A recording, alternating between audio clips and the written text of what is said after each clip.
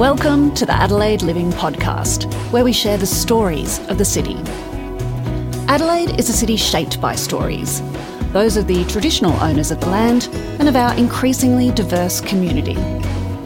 Each story is unique, but what links them is the place of Adelaide, a city designed for life. So join us as we uncover inspiring stories of the people of Adelaide.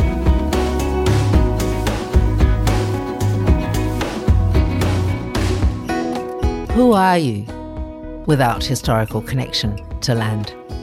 Darkhani Ayubi was an infant when her family was forced to flee Afghanistan as refugees. Disconnected from roots and memories, they found safety and a future in Adelaide. Today, Darkhani shares some of her family's journey, including building a network of traditional Afghani restaurants across the city, glorious food destinations that provide a cultural bridge to their past and invite people to question assumptions about race, about identity, and about place. Well, I suppose the story of being first a refugee. So my family left Afghanistan during the height of the Cold War in the mid-80s. And it was obviously a time of great loss and sadness for the country, and one that Afghanistan never truly recovered from because it's just been kind of ongoing war and conflict there. So for us, leaving Afghanistan when I was around 2, first we crossed the border into Pakistan, where we lived in UN refugee camps for a couple of years. And basically I have no lived memory of that, but it shaped the earliest events of my life. And when I ask my mother about it now, because I was quite expecting her to describe the camps as quite, a place where she didn't want to be, but actually she described it as somewhere as a beacon of safety. And I wrote in one of my pieces that she said that she smelt the scent of heaven there. And that kind of made me want to explore that story further as well. So obviously that kind of initial leaving Afghanistan and coming through Pakistan into Australia was about finding safety and peace first and foremost, which is the story of most displaced people, migrants and refugees in the world today. And so for me as a young child, that initial story of the move shaped the rest of my life, because on the one hand, it was a disconnection from roots and ancestral lands and memories and connections. Disconnection. Abrupt and complete. Abrupt and complete. And for the first time in the trajectory of my family's history, that's what had happened. And with that came huge cultural loss and huge challenges to identity. And so then when we came to live in Australia as I grew up, it was about being extremely self-aware, because my identity wasn't taken for granted. I wasn't necessarily of this world. I wasn't necessarily a part of, or I didn't necessarily have the same cultural background as my peers or people that I went to school with. But then at the same time, I didn't have the same cultural connection that my parents might have had to Afghanistan, because I didn't remember any of it. So the trajectory of my life was shaped by that initial move, that story of migration, and it challenged me to understand who I was deeply, to try to understand questions of identity at a deeper level. Who are you without connection to land? Who are you without the historical memory kind of being a part of your everyday life? And in many ways, I'm very grateful for that trajectory, because it encouraged me to question deeply and to take things for granted. That is a fabulous reflection on what that disruption has allowed you to become. But growing up with all of that, how did you manage to traverse that? How did, because you moved first to Melbourne? Yes, that's right. When you were still very little, and then your family spent a couple of years there and then came to Adelaide. Was this a case of trying to refine the process and make the best of this? Yeah, I absolutely, because I think that's human nature. Once you have the basic tenets to be able to live in safety and with peace, and you have the capacity, and we were lucky enough to kind of I was kind of very into learning, and I loved being at school and that kind of thing. So once you kind of have those access to safety and right to kind of education and that kind of thing, I feel the mindset of that initial loss, something that you remember forever and that shapes you in conscious and subconscious ways, helps you kind of transform challenges into opportunities. So, for example, there were some of the biggest challenges, I suppose, were intergenerational. For a young child growing up, there's already, no matter, even if you don't have that story of disconnection and migration, there are intergenerational challenges, right, between parents and children. It's intergenerational. Exactly. It goes with the character. But then add to that, the different cultural kind of norms that we as children had grown up with, of course, as opposed to what might have been the norm for my parents growing up, and their sense of comfort and expression of culture. And so really what it does is it makes you question and be quite sure of, or try to be sure anyway. It's always a challenge, but to try and understand why you do what you do, why you are who you are, and to bring your parents along on that. And so just like my parents have kind of imparted on us the importance of our culture, our tradition, our ancestry, which comes through in what we choose to do every day with our family restaurants, we kind of had to impart with them things that we could let go of, that didn't serve us anymore, and that maybe necessarily have never served anybody. And I think that's true of both cultures. You kind of get this. So as somebody who was born in Afghanistan but living in Australia, I feel like intimately connected to both worlds, and I can choose which parts of either of my culture to take on because they serve me, and they serve me in the story of being human and in human expression, and which parts to let go of. And both kind of cultural norms definitely have parts that can be let go of. You were able to connect with your former culture, your current culture, and blend them into something that made it stronger. Mm-hmm. That says a lot for you as an individual. Mm-hmm. It says a lot for you as a family. Mm. So where is the sense of belonging? I mean, I know one question that is sometimes asked is, where do you find home? Where is home? What is home? Yeah, it's a really fascinating question, and it's actually not something that I can answer too easily, I don't think. And I love that I can't answer that question easily, because home for me is many things. In some ways, I feel quite connected to my home in Adelaide and to the life that's been built here. But in other ways, I'll forever feel like a traveller. And I think that's okay, because there is a part of my, hundreds, if not thousands of years of my history and my ancestry that I'll never fully know because of the story of ongoing conflict and war and that initial disconnection, that move to Australia. But at the same time, I think we're actually all challenging this idea of home because of the way kind of the world is unfolding. There are layers to what home means today, and it's not just a physical place. And I feel like I've learnt that through my studies, a fellowship I've been doing, interacting with communities in different ways. I've learnt to understand that for me, home is more about a feeling. It's a feeling I get when I'm with people that I love. It's a feeling I have when I am steeped in learning. It's really a feeling or the ability to express being human in ways that are unencumbered. And I think if you don't have that, you could be anywhere and it wouldn't necessarily feel like home. So more than a physicality, and I suppose this comes from the trajectory of disconnection and migration, for me, home is something that is much deeper and it has different layers to it, and you could feel more of that connection or less, and you could be in the same place. And it just depends on your spiritual essence of how you're feeling and whether you're able to live to your full potential or not. Living life to full potential is a challenge, I think, for everybody. Yeah. It sounds like you have been grasping your full potential all the way through. Tell us, I wasn't aware of your fellowship.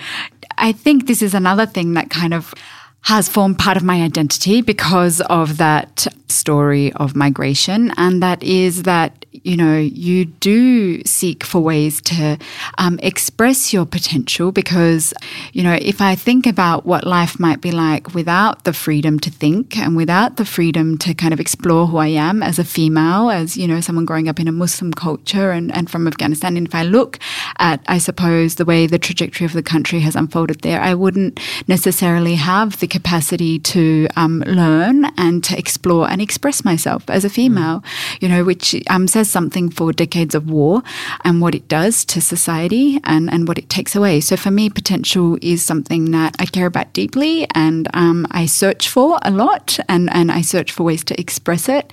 And, you know, lately in my life, that has been through, you know, working with my family in our family restaurants, and that's a way to stay like really close to my own heartlands and to be able to express my story, which is, I feel, really important for me.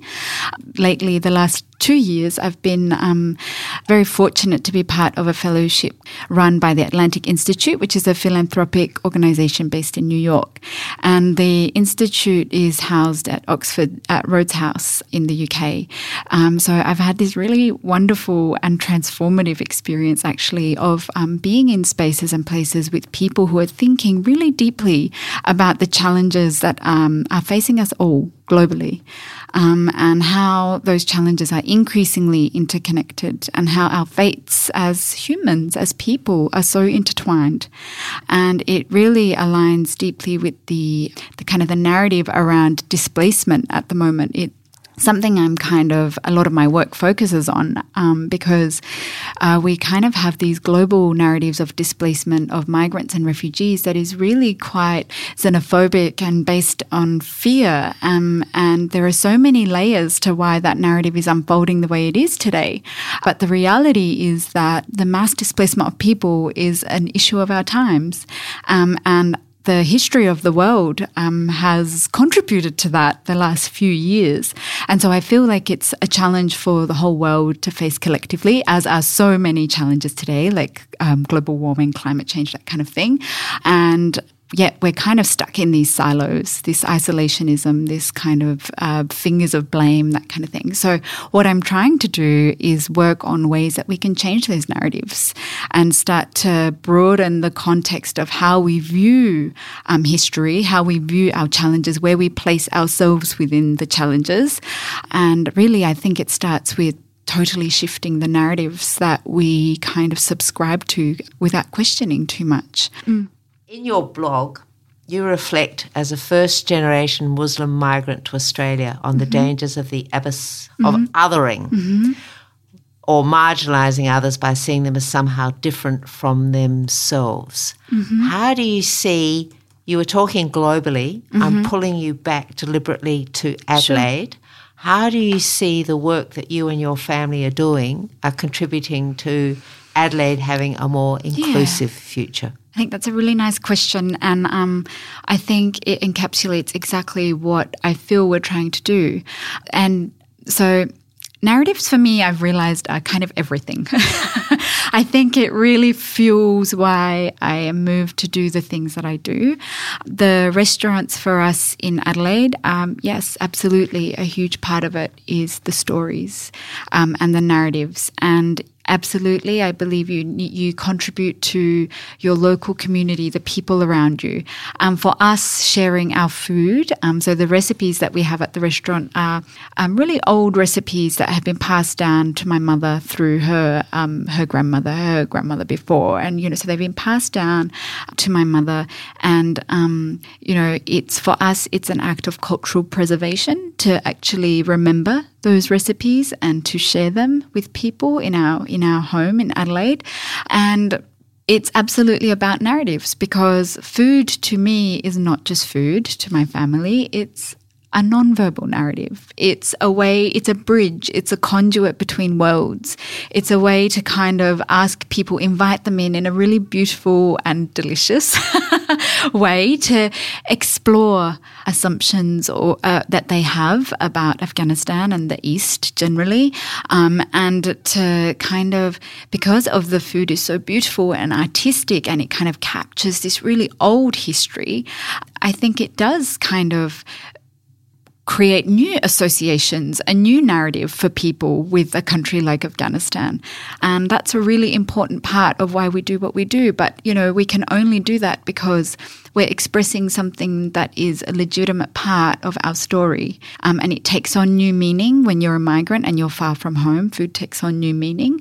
And the act of sharing that and inviting people into the parts of Afghan culture that are so ancient and so beautiful and actually steeped in interculturalism, because Afghanistan was at the center of the Silk Road, and it was, you know, it was a trade route, so spices went from east to west and north to south and back again. But it was also a place where ideas and philosophies were exchanged, and where it shaped human civilization today.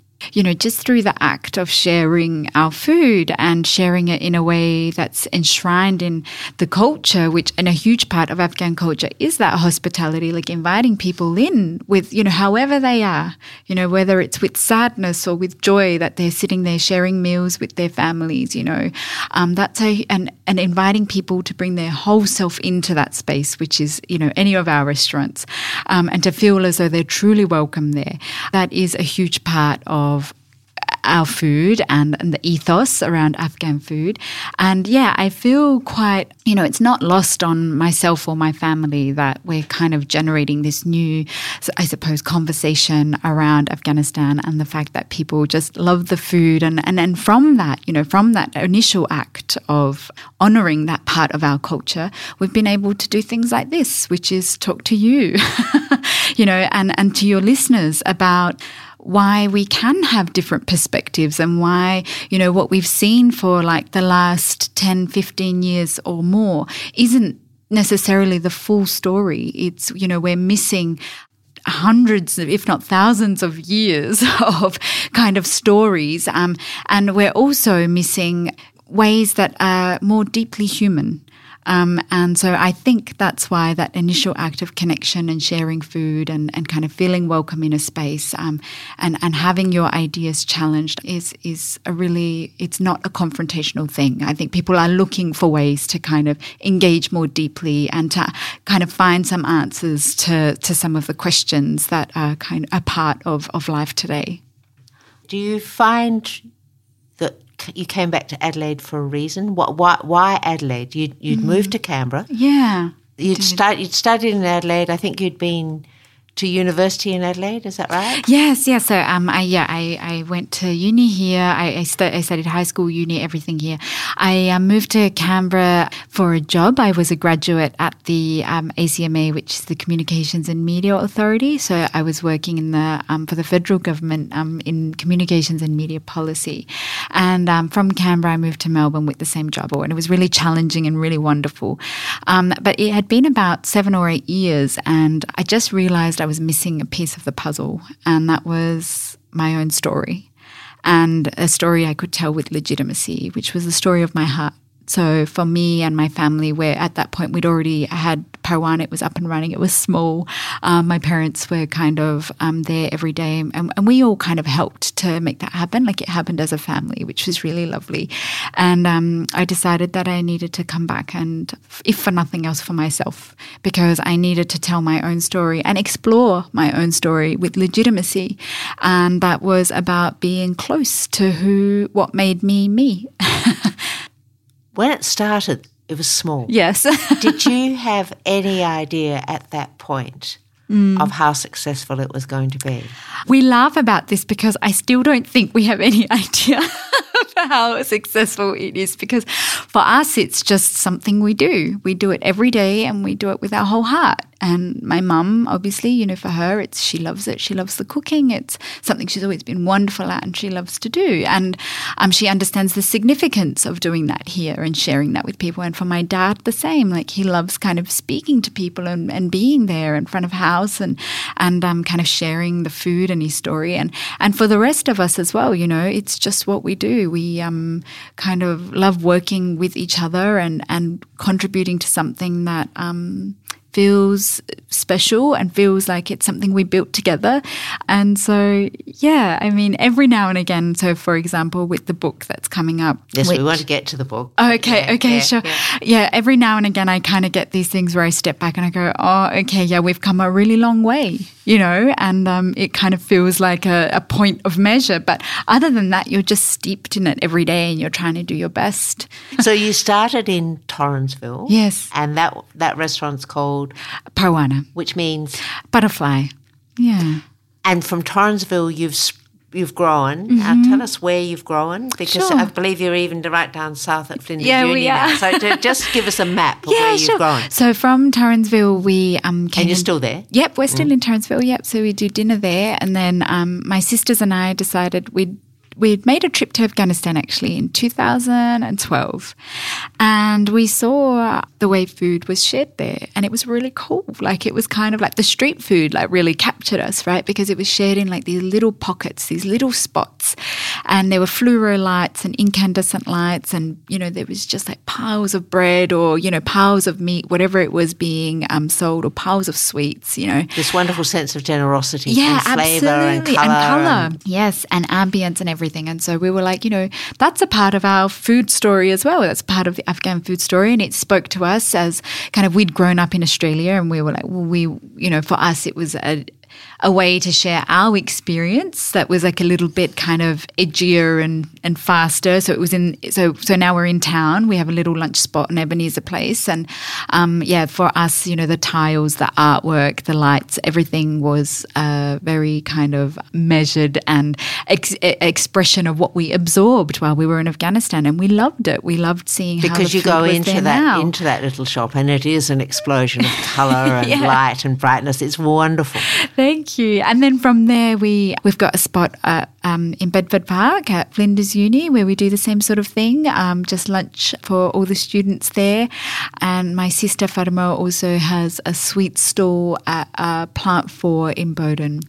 She's a terrific pastry chef, and she makes delicious cakes and sweets. So we kind of spread out a bit. And then you're taking the spreading out to another dimension. You're also compiling a recipe book. Absolutely. The recipe book is really important for me and my family, and it's important because it's an act of preservation of Afghan culture. These are like quite old recipes, and a lot of that kind of knowledge has been lost. So just in terms of for the history of the country, which might otherwise be forgotten, it's a really kind of significant act for us to put it together in a book that has a lot of love and care and work has been put into it, from the photography to the writing to the recipes. So it's really exciting that it'll all be coming together. And so when the publisher asked us if we would write a book of Afghan recipes, the timing finally felt right. I think I was in the right spot to want to kind of take that on and to feel like I had the story in me to put together. I said, yes, sure, we'd love to, but we'd like for it to be half narrative. And so half of it is narrative and half of it is recipe. And the reason that I really wanted half of it to be narrative is because I don't think you can understand Afghan food if you're just looking at it through the recipes or without the context of the beautiful and epic history of the country, and also the story of how we as a family made our way to Australia, and kind of it charts genealogically through my mother, because they're her recipes, her story of how kind of this food came to be significant in her life. So how that happened, and even before that, it goes into the history of the interculturalism of the Silk Road and what that means for the flavours of Afghan food and what comes through in the recipes. And it kind of charts our way to Australia. And in my way, in the way that I I can through my lens of how I've experienced the world and how my life has unfolded. I've tried to kind of assess the significance of food based on what happens to you as a migrant. Like it kind of becomes this nostalgic connection and a nostalgic memory, but at the same time, it's an act of sharing and contributing and giving in your new home wherever you've landed. And so it kind of explores the actual history of Afghanistan and its food, as well as what the significance of food with respect to place. One question I haven't asked you is when your family arrived, Melbourne first, yes, a couple of years, then Adelaide. Yes. Was there any thought of moving on from Adelaide? What was it about Adelaide that made your family? And I understand you at 2 would have just gone along with the decision. But what was it that made your family decide and get a sense of this is going to be our place to put down new roots? Sure. Well, I'd like to say it's something quite romantic, but it's not. When you're pragmatism. Yeah, absolutely. When you are new arrivals in a country, you just kind of try to make life easy. And for my parents with a young family, we were all under the age of 10, my sisters and I. There were 4 of us then. You know, for them, it was just, you know, Melbourne felt like a big place and it was hard to get around. And kind of coming to Adelaide, it was much more manageable and it was a way for them to kind of feel, I suppose, safer and to be able to kind of get around more easily and to, you know, not feel as overwhelmed, I suppose. And so when you're in that position as a migrant or a displaced person, you don't really have the capacity to really forecast too much into the future, and that's not necessarily what's driving you. You're trying to look for a way to make life manageable and to make things work and make ends meet, and that's what my parents were doing. And that's very much I think, a story that repeats itself with people that are displaced. You're just trying to deal with what sometimes feels like a crisis at the time, which is, you know, your whole world has just shifted massively and you have to make sense of all these new ways and these new things. And, you know, my parents did that as best as they could. They kind of started learning English as soon as they could. They already had some kind of knowledge of English because they spoke it back home. But, you know, it's a different thing to be living in an English-speaking country and, you know, and then transportation, you know, making their way around. So it was really just a decision around how do you make things work when you're new, you don't really have a good grasp of the language, you've got young kids and you need to get them to school every day. So that's why we moved to Adelaide.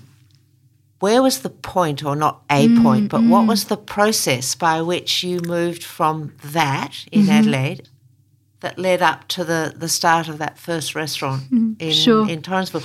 Absolutely. And I call it like a transfiguration. And I think that's what happened. Because what happened was, you know, I think we were always lucky as children that my mum and dad really cared about us going through school and going wherever we needed to kind of complete our studies and to have a good job and to kind of be aware and to be able to contribute to society. You know, that was really important for my mum and dad. And that wasn't necessarily something that just came with being in Australia. That is who they are. And that is actually who a lot of people are before kind of life takes a turn and you have to leave everything because of war, right? So they were, you know, highly skilled themselves. And so they understood the importance of their children kind of going through and taking their education quite seriously and that kind of thing. But I think more importantly than that, it was an attitude. So my mother, there was just something about her being, I think, and it was one that was always calm, even in the face of not having much. You know, we didn't grow up with much, and who also always created that sense of home, even though we weren't necessarily in what she and her foremothers and forefathers before her knew to be home. So really it was a sense of safety and a sense of hope that my parents built for us, and with all the challenges, that come with being in a new place. And I think that that's what endured. And I think that as we grew up, my sisters and I, family was really important because we had gone through a lot together and we evolved together and we brought one another along, and so then it was a transfiguration when we could kind of contribute back and we were all older. We did it in a way that we were all a part of something together. And so I suppose it wasn't a point more than it was an essence and an attitude and a belief in hope and kind of a belief in staying true and not forgetting who you are, no matter where in the world you are, and acting on that and doing it with one another and bringing one another along. And I think that kind of underpins why we opened the restaurant. Belief in hope, building the future together and understanding the past. Could you perhaps tell us how your journey back to Afghanistan contributed? It was a really important thing for us to have done, for my sisters and I, especially in hindsight, because I felt all these things I wasn't expecting to feel. I felt a sense of connection I didn't know I had. I felt a sense of sadness I didn't know I would. I felt a sense of overwhelming kind of questioning, because there were lots of things, I suppose, about Afghanistan that even I had believed, ashamed to admit. And that's the power of messaging. That's the power of narratives. That's the power of media.